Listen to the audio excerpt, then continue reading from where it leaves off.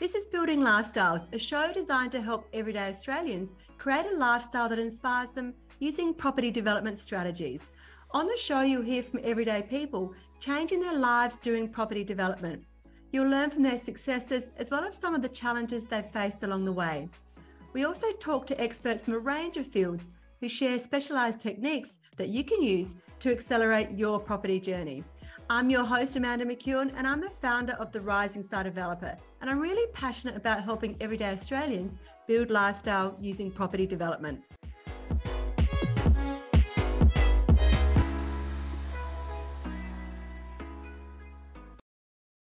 Amanda McEwin here, your host of Building Lifestyles. Today we have a special guest, Drew Evans, who is the founder and the head strategist of Caifu Property, a company who helps time-poor professionals grow their property portfolios and wealth by done-for-you small-scale property development.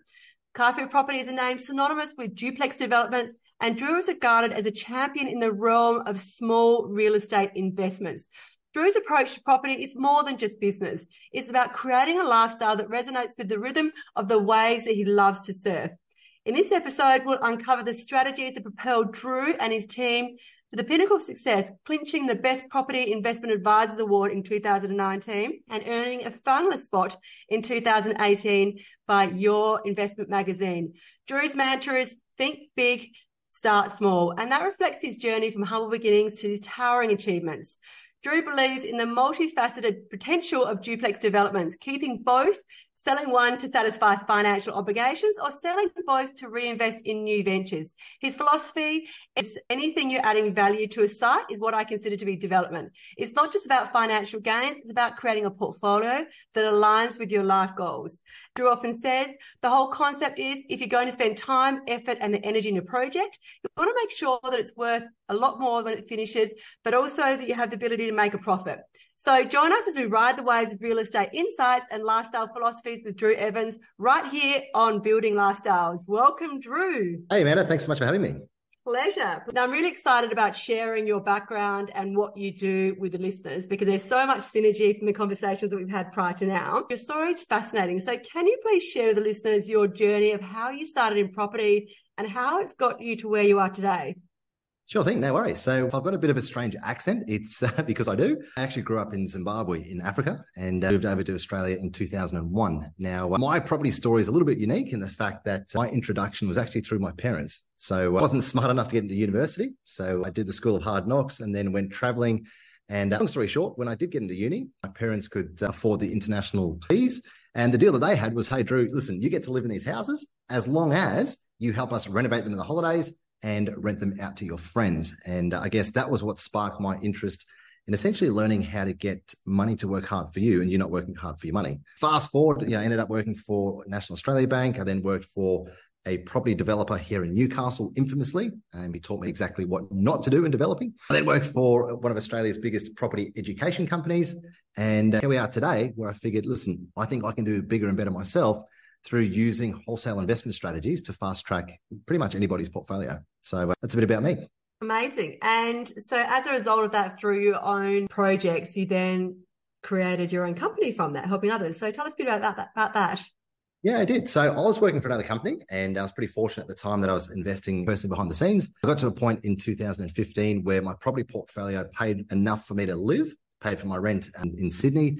And I was lucky enough to set up my own company and live off my property portfolio for the first few years in business. What was the catalyst for me was really taking a wholesale approach to anything that I did, as opposed to the typical retail approach. And that's a big mistake I think a lot of people make is they buy a piece of real estate and then they hope and pray that it's going to go up over time. And listen, traditionally speaking, property in the right areas does go up over time, but sometimes it takes 5, 10, 15 years later to figure out that you may have bought a lemon. So for me, pretty young, pretty ambitious, I wanted to fast track my results. And in the early days, it was really understanding that property investing really is a game of finance, because at the end of the day, unless you've got a rich uncle or a relative or family, you need to keep the banks happy. And that's what led me into small scale developing, where you have the ability to take profit off the table, use the proceeds that you make to pay down debt, which frees up your borrowing capacity to allow you to rinse and repeat the process. Yeah, and you mentioned a key philosophy that I teach in my community as well is around the concept of wholesale strategy. So when your typical investors tend to buy a finished product where a developer has made a fair amount of profit, whereas when you're using more of an active strategy where you're creating your portfolio, that enables you to create profits and then be able to recycle those profits and grow your portfolio so much faster. And you see this time and time again in your business. Yeah, we do. So I look at the property market no different to any other product. Like go to the supermarket and pick up any product, and you sort of establish that it's like the food chain. You know, there's margin everywhere. And I guess my investment philosophy, as does my clients, is to try and control as much of that margin as possible. You know, so if you're looking at an existing property, you've got a land developer that's made money, you've got a builder that's made money, you've had a developer that's made money, you've got a real estate agent that's made money, you've then got a vendor that's made money. And I guess if you buy a retail property, you're the one that comes at the end and you purchase everybody else's growth, essentially. So that's what I love about developing, is if you can try and control as much of that food chain as possible, then obviously the results speak for themselves. So just share with us how property has actually changed your life, enabled you to be able to live a lifestyle that inspires you. Substantially. So I'm aware I don't want to come across the wrong way when I talk about this, but it's, you know, I'm a pretty humble guy, so it's all the truth. Listen, I met my now wife, bought my dream house on the water in Lake Macquarie through using property development. My strategy at the time was my biggest success, but it's also one of my hardest learning lessons in the fact that I bought, developed, sold, used the profit I made to pay down the debt, bought, developed, sold, pay down the debt. The success is, you know, I live in my dream house completely debt free. The learning lesson is don't sell unless you need to, because if I didn't sell, those properties would be worth, you know, millions of dollars more. So in terms of where we are today, like literally, you know, I was doing my bio the other day. 10 years ago, sort of started with a $39,000 deposit through working 3 jobs, saving up, got into my first project. Not even 10 years later, you know, my portfolio now is valued in excess of $26 million, brings in 25 grand a week in rent. Obviously, that's not all cash. So you've got expenses and stuff to come out of that. But yeah, it's one of my favorite sayings that Tony Robbins actually says it. You know, most people overestimate what they can do in 12 months, but underestimate what they can do in a decade. And it's so true. It's so true. Yeah. So for me, I guess my property portfolio allows me to live the life that I want. And I think, Amanda, you'd attest to this. A lot of people will go and purchase real estate, which ties them further and further to their job or further and further to their business. Whereas the type of real estate that I invest in, it pays me to own it. I don't have to pay it. So everything has got to do with improving your lifestyle. Yeah, no, so true. And that's why Rising Stars philosophy is all around building lifestyle, because you can make more money, but ultimately why are we actually making money in the first place? It's to be able to create a lifestyle that inspires us and have that financial security, to have that freedom, which so many people try to seek. And I do love your philosophy, and it's very similar to what we've done as well. We've done a lot of developments as well and sold and used that money to be able to get rid of our principal place of residence debt and be able to have our own home debt free as well. And then be able to create your buffers and your financial wealth once you have your own home paid off. It really does give you so much more breadth to create cash flow and wealth, and property development has certainly enabled us to do that and fast track it, that's for sure. Well, yeah, I mean, paying off your house does 2 things, right? Like number one is it frees up your after-tax cash flow, so you don't have to contribute towards paying off a mortgage each and every month. Number 2, in the eyes of the bank, is, you know, you don't have any bad debt, you only have good debt. So it's kind of this double whammy. And that's sometimes when I guess you are developing, is you need to kind of get clear on your goals and say, hey, listen, you need to begin with the end in mind. Rome wasn't built in a day. You and I both know that. And it's sort of making sure whatever you invest in for your first project is going to help set you up, not going to set you back for the one after that and the one after that. Yeah, so true. And I started off in my very early days as being a traditional buy and a hold investor, buying retail, holding, hitting the bank's glass ceiling, and then realized, oh, what do I do now? And that's part of the journey. And that's why I hear so many investors who may have been to an education seminar or just think that that's the way you create wealth, right? You just buy a retail property, you sit in it for 10 years, you buy your 10 properties in 10 years, pay down half in 5 years, live off the income. And they get sort of either halfway, 2 things happen. They either get halfway and hit the bank's glass ceiling and can't invest any further. And then their whole wealth strategy just goes to custard, or they get to the end if they've been lucky enough not to hit the bank ceiling and may sell down half, but then they've got this big fat principal place of residence mortgage still there. And it's like, well, hang on a second, how are you going to get rid of that to then be able to live off? Otherwise, all that money that you're generating for your portfolio is just paying off your non-deductible debt. So that's why I'm really passionate about educating people. Let's get rid of that principal place of residence debt first, because then that opens up your wealth creation strategy so much further. I think my take on that, there's 100 different ways to make money in real estate. There really is. There's no right or wrong. It's just what's right or wrong for you. And yes, I'm a big, big believer of buying blue chip real estate. So, on the ocean, waterfront, city front, which are great. Like, don't get me wrong, you see these amazing homes, but the challenge that I find a lot of people have is you may be able to go and buy one or two of these properties, and then you're right, you get stuck. And what's the point of having one or two properties if you get stuck and you spend the rest of your working life trying to pay down these blue chip properties? So I guess for me, it's understanding that property development, it's not like you're a tree and you can't move. It's always, very flexible, and you can move and adapt depending on what your goals are. So, I get ripped off by my brother the whole time. I have absolutely no idea how to swing a hammer. I've tried to renovate my house 3 times. I've literally ended up in hospital twice. So I've given up on that. And for me, it's all about finding the right team to execute on the right projects to give you the result that you want. How you get to that result is obviously personal preference. Yeah, definitely. And you said something earlier, which is a key philosophy within Rising Star as well, is like starting with the end in mind.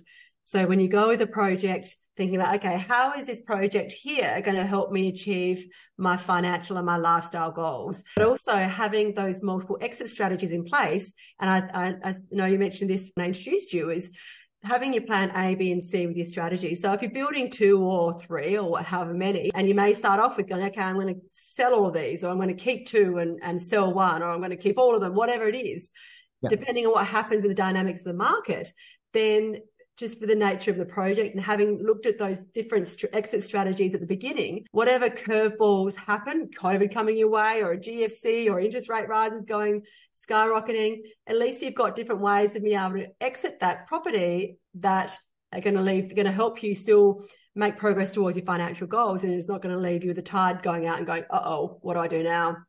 Happened. Yeah, it's an interesting one, isn't it? Because you always want to begin with the end in mind, but in the same respect, you also want to play the cards you've been dealt. That the last thing you want to do is put yourself in a position where you have to sell because the market conditions have changed or whatever. But it also has added complications or added things that you need to factor in terms of, well, what entity do you do development in? Are you going to be developing as a business? Do you need to factor in the margin scheme? Are you going to be doing it individually where you keep it for the long term and claim back the big depreciation and things like that? Are you the money partner? Do you do joint ventures? So all of these things have implications around, well, what's the end goal? Because it has an adverse effect on saying, well, listen, for me, number one is always making sure, well, can you get the finance? Because you can have the fanciest structure in the world, but if you can't get the finance, what's the point? So for me, it's like, well, what's the end game plan? Then how are you going to get your finance? What is the best entity to do that on? And then in my opinion, you judge it as the development projects on. But you're right. Like once you start to get a lot more in depth with this strategy, is you could have, I guess, the same kinds of projects, but different strategies behind each and every one of them. And that's where my personal investment strategy at the moment now is building up a development pipeline, because I'm sure your listeners can attest to, and so can you. Developing isn't an exact science. You don't click your fingers and you get the results straight away. There's a lot of time, a lot of stress, and a lot of process that goes into it all.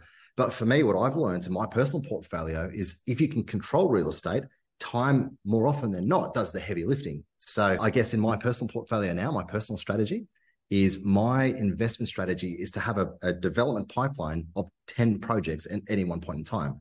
Now, you don't fund 10 projects all at once. That gets extremely expensive because you have an interest bill that's going out and you don't have any rent that's coming back in. But you can use staggered settlement timeframes to help build up that strategy. So I've just completed 2 projects. I've got 2 that settled in a couple of weeks. I've then got 2 that settled mid next year. And I've got 2 that finish at the end of the year. So again, my strategy is to have a rolling development pipeline if you have the finance capacity to allow you to do that. Yeah, definitely. And then also, I've done this in the past as well. With that, you can also put a renter in there for a certain period of time. If that's going to be your project in a couple of years, it becomes an investment property for a little while until you're ready to go. Amazing. And that's very, very good point, because of my pipeline of 10, I should just clarify, I'm not selling all 10. There's some in there that I genuinely believe that the majority of the growth hasn't happened yet. So why on earth would I sell it? Real estate is expensive to get into and it's expensive to get out of. So, but in the same respect, you need to weigh up the opportunity cost of holding a project versus the opportunity cost of selling it. Yeah, okay, that's so true. So if you think back to the beginning, and I think sometimes when you've been in this game for a while, it almost need to go back because that really helps people who are just starting out. Think back to the beginning. What were some skills that you lacked and what did you do about it? What did I lack? Jeepers. I think the biggest skill I lacked is you don't know what you don't know. And sometimes being too ambitious without understanding everything can really bite you in the butt. And that's where, when it comes to property developing, it's not like you're going down to the pub and you're shouting your mates a couple of beers or whatever the case is. Like, we're dealing with life-changing money. So one of my philosophies now is think twice, cut once, right?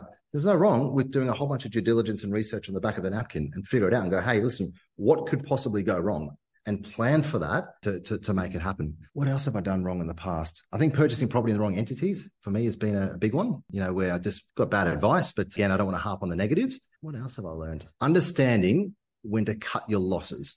That's a big one because again, you can make the numbers, you can fudge the numbers on a project to what you want to see fit.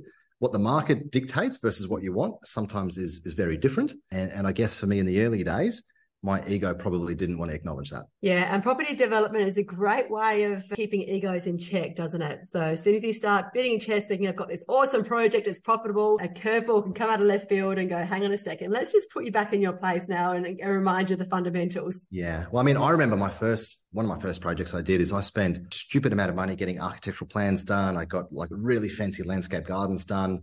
Hey, mum and dad, look at me. I'm learning to be a developer. Come and have a look at it.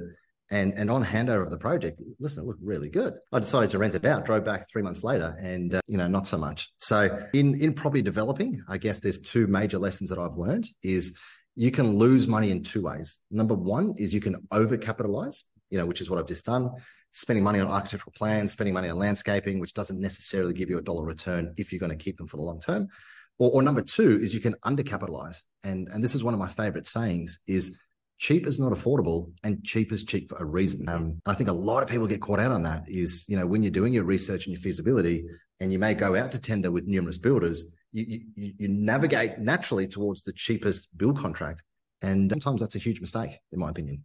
Yeah, no, I hear you. And we have a philosophy. I always try to create a champagne product on a beer budget, but that doesn't mean going cheap. It means spending the money wisely and really understanding what your target market wants, because it's not about your taste and what you think looks pretty.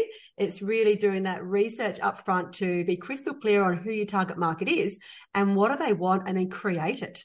Because if you do that, you're always going to create a product that is going to sell because you're listening to the needs of the market rather than creating a product. Say, for example, a market wants 2-bedroom, 1-bathroom, but you're creating a 4-bedroom, 2-bathroom, double garage home in an area that just doesn't warrant that. I mean, there's always product mix, of course, but when you understand the starving market, then that makes it so much easier to be able to de-risk your project as well. Yeah. I actually had a humbling experience. It was only a couple of weeks ago on a project I'm developing. I won't say where because it's still ongoing, but spoke to the agent. I was like, hey, listen, you've given me this appraisal, but I've spent a heap of money getting higher ceilings, expanding, getting like European appliances, getting ducted air conditioning throughout, getting like all this fancy stuff. And the agent was like, Drew, you're an idiot. Why are you doing all that? Are you doing it for you or are you doing it for your tenant or for your prospective buyer? And I think that's a really good takeaway, which you touched on, is you should be developing the product based on the demographic that's going to buy it or that's going to rent it. Huge takeaway.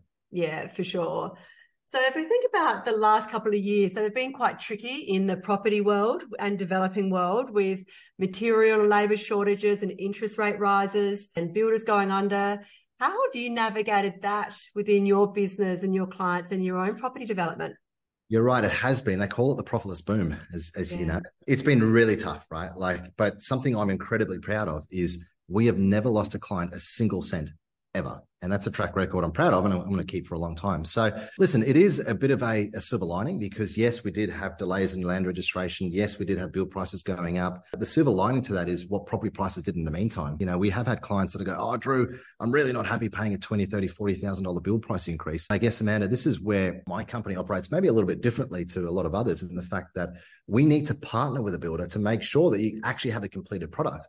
Because imagine this, imagine if you go through 4, 6, 8 months of a development approval, you get your development approved and then the builder goes bust, right? It's not like you can just go to another builder and say, hey, listen, can you build these DA approved plans? Because the builder owns those plans, they own those designs. So we work very hand in hand with a select few bunch of builders because we know they agree to our development terms on a retail basis. We know that they have a vested interest in keeping us happy and our clients happy, because otherwise they don't get the next 10 jobs.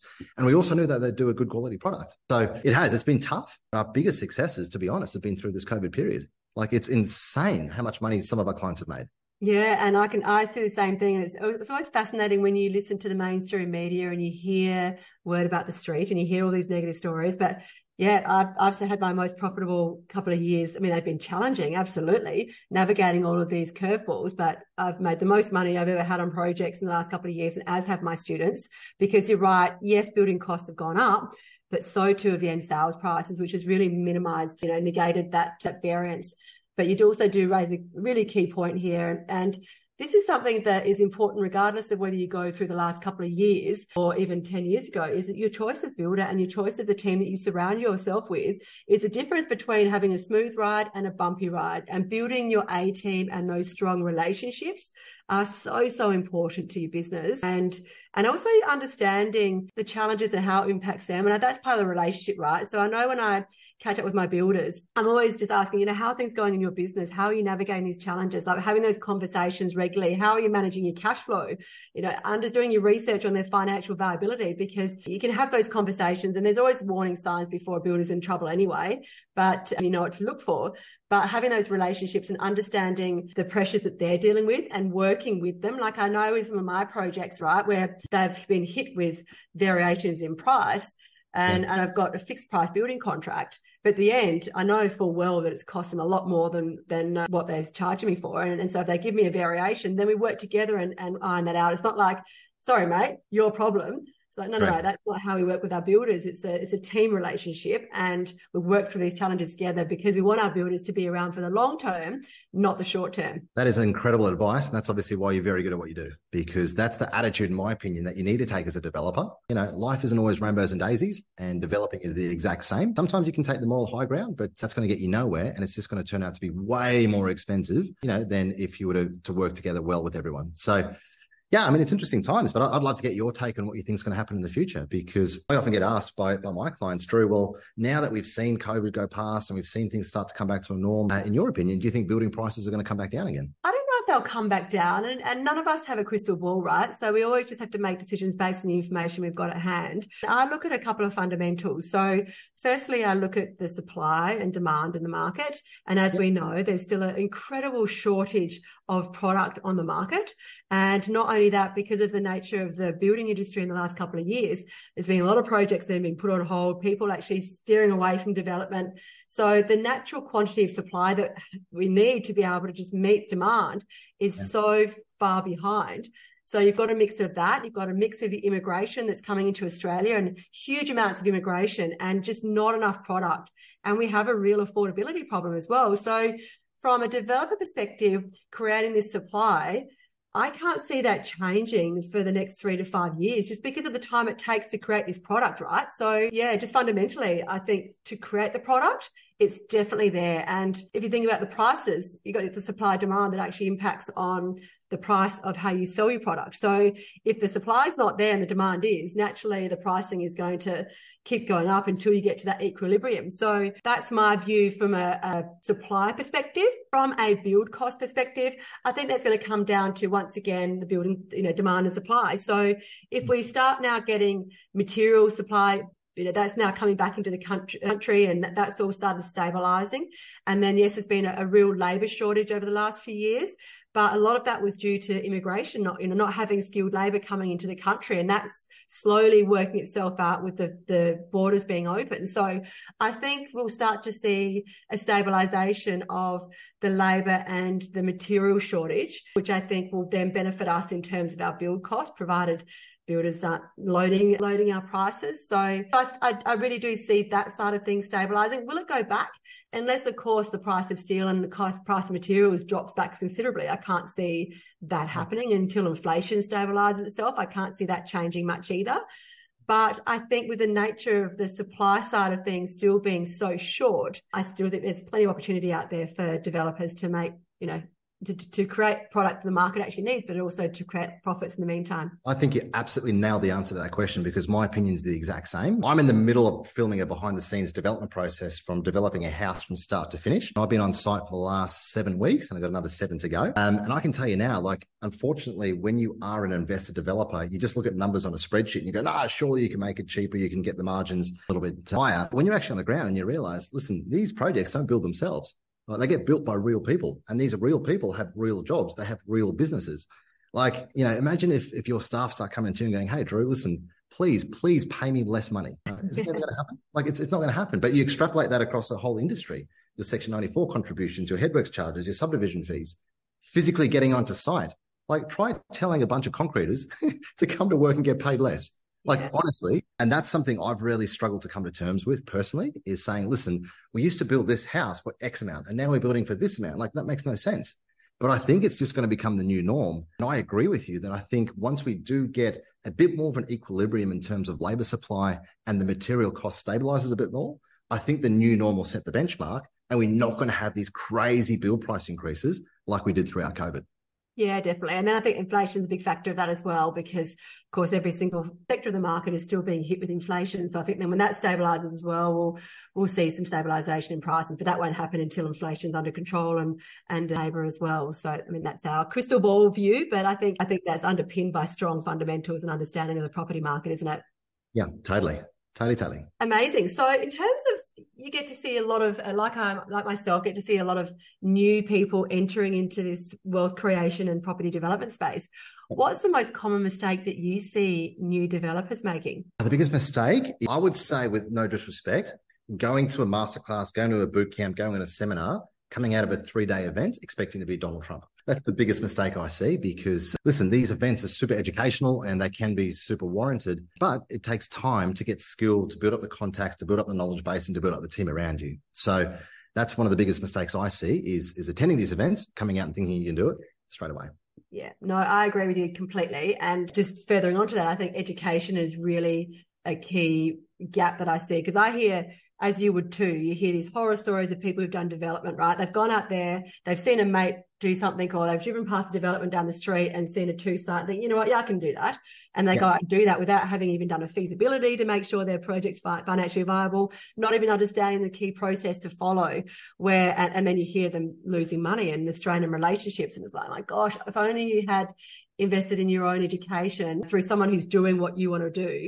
That just fast tracks you. But you're right, it's not just about attending a 3-day event, and it's not about just doing an education course. You need support, because I know with my students as well, I'm very lucky to have twice a month I catch up with my students, right? And they get to have their questions answered real time. So, and that they're also hearing questions from people who are at different stages within their community about, someone might be looking for a deal, somebody else is about to turn soil, somebody else is selling their product, and they're able to hear the challenges that they're having and hearing the answers to that.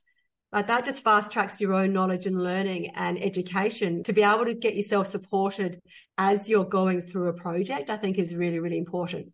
Don't get me wrong. Yeah, 100%. The community that you've built is amazing, because you can, one of my biggest advice is, if you are getting to developing, is learn from somebody that's done what you already want to do. Yeah.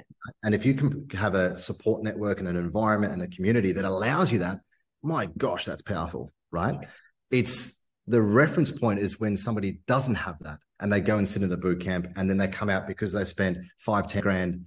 That's the mistake, because property can be very, very unforgiving if you get it wrong. Right? It sure can. So what do you say to people who think it's too late to get into property, or they feel like they've missed the boat, or they've missed that boom market from the last couple of years? What do you say to people that feel like that? Well, I guess the response is it depends on the individual circumstances, right? Yeah. Too late based on what? Is it based on age? Is it based on life cycle? Is it based on dollar figures? Listen, property developing has been around for a long, long time, and it will continue to be around for a long, long time. I think that it is going to get harder and harder in the fact that we're going to have the have and the have-nots in terms of your ability to borrow money, right? And I think that there's going to be a huge wealth divide, what's happening in the country, and we're already experiencing it now. So I don't think it's ever too late, right? I guess if you want to get into it, you can still learn about it. Doesn't mean you have to go and transact $1 million, $2 million, $5 million straight away. Dip your toes in, learn, get educated, get comfortable, understand the pros, the cons, what can go wrong, but also what can go right as well. and obviously do it at a pace that you're comfortable with. So I don't know. I don't think it's ever too late, but it's obviously dependent on your personal circumstances. Yeah, absolutely. And I've got students that range from their mid to early 30s, even up to their 60s, and still doing deals. So it's amazing. So yeah, it's only your own perception, isn't it, in terms of missing the boat. And if you're looking for a perfect market, perfect doesn't exist in the property world. Perfect time, perfect deal. You just need to get rid of the word perfect. So you help people get into their first, second and beyond deals. And you also help I'd love to be able to hear or share with listeners what you actually do, because I educate people, but you actually do it for them as well, which can really help people who are a bit nervous about dipping their toe in the water or just don't have time. So if you can share with what you do. Yeah. So essentially my business is designed for time poor professionals, right? And to be fair, when I say professionals, that's a loosely phrased word. It's anybody that knows what they need to do. They don't necessarily have the time, the skills, the experience, or the industry contacts to bring it all together. And that's where my team essentially becomes your professional circle to make it all happen. Now, I'm in the industry of adding value to our clients. If I can't add value to you, then there's no point in you joining our business. So I guess the way that I've created my business is making sure that it's almost like speed dating in the fact that it needs to work for the both of us.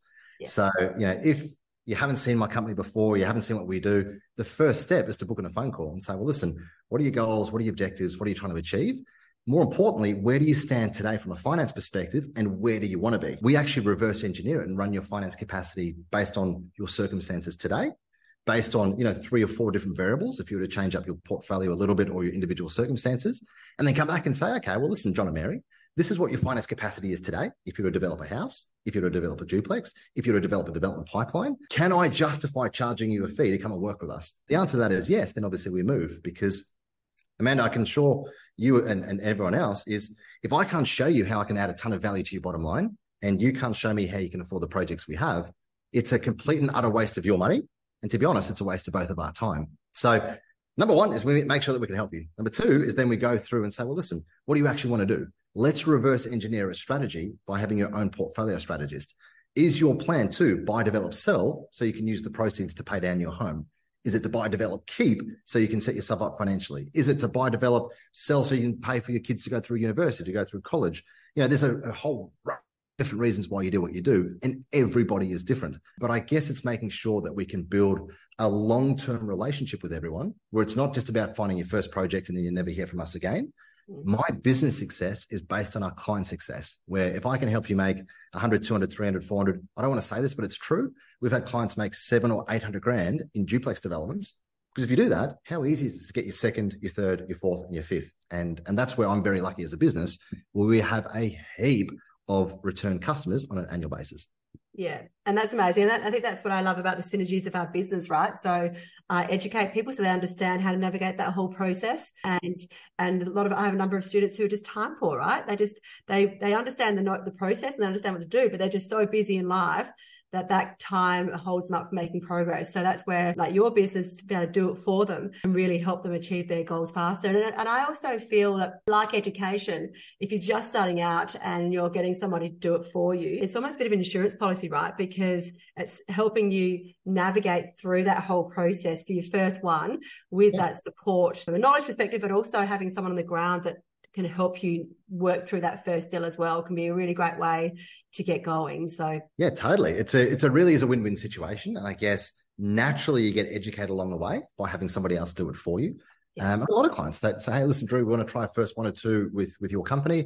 And in full transparency, after then, we want to try it ourselves. Yeah. John and Mary, I wish you all the best. I hope you do. Does it make sense? So it creates this really cool environment for everyone involved. Basically, we're dealing with good people. We get good results. It's a win-win for everyone along the way. Yeah, and that's my business philosophy as well. If it's not win-win, don't bother. Same as me. Yeah.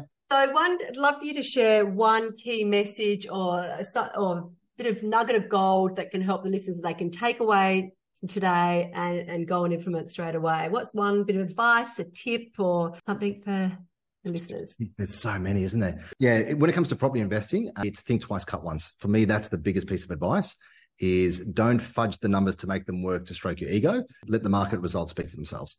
Yeah, that's amazing advice. Thank you. Well, thank you so much, Drew. It's been amazing having this conversation with you. You've got so much experience and what you do is amazing in terms of how it can help people really start making progress towards their wealth and their lifestyle goals. So thank you so much for joining us. I'm sure the listeners have learned so much from today, and we'll certainly put some details in the show notes if you want to be able to connect with Drew and learn more about how Caifu can help you achieve your building wealth and lifestyle goals. Bye for now. Thank you so much for listening. This is Building Lifestyles, a show designed to help everyday Australians create a lifestyle that inspires them using property development strategies. This podcast was produced by the Rising Star Developer. We've been helping Australians realise their financial and lifestyle goals since 2020. We play a pivotal role in educating, supporting and celebrating the goals and successes of our students and our community. To find out how we can help you realise your property, wealth and lifestyle goals, head to our website www.risingstardeveloper.com.au. To make sure you don't miss an episode of Building Lifestyles, be sure to subscribe to and follow the show in your favourite podcast app. And while you're there, leave us a 5-star review as it really helps others find the show. I'm Amanda McEwin, and we'll be back next episode with more tips on how you can build your lifestyle.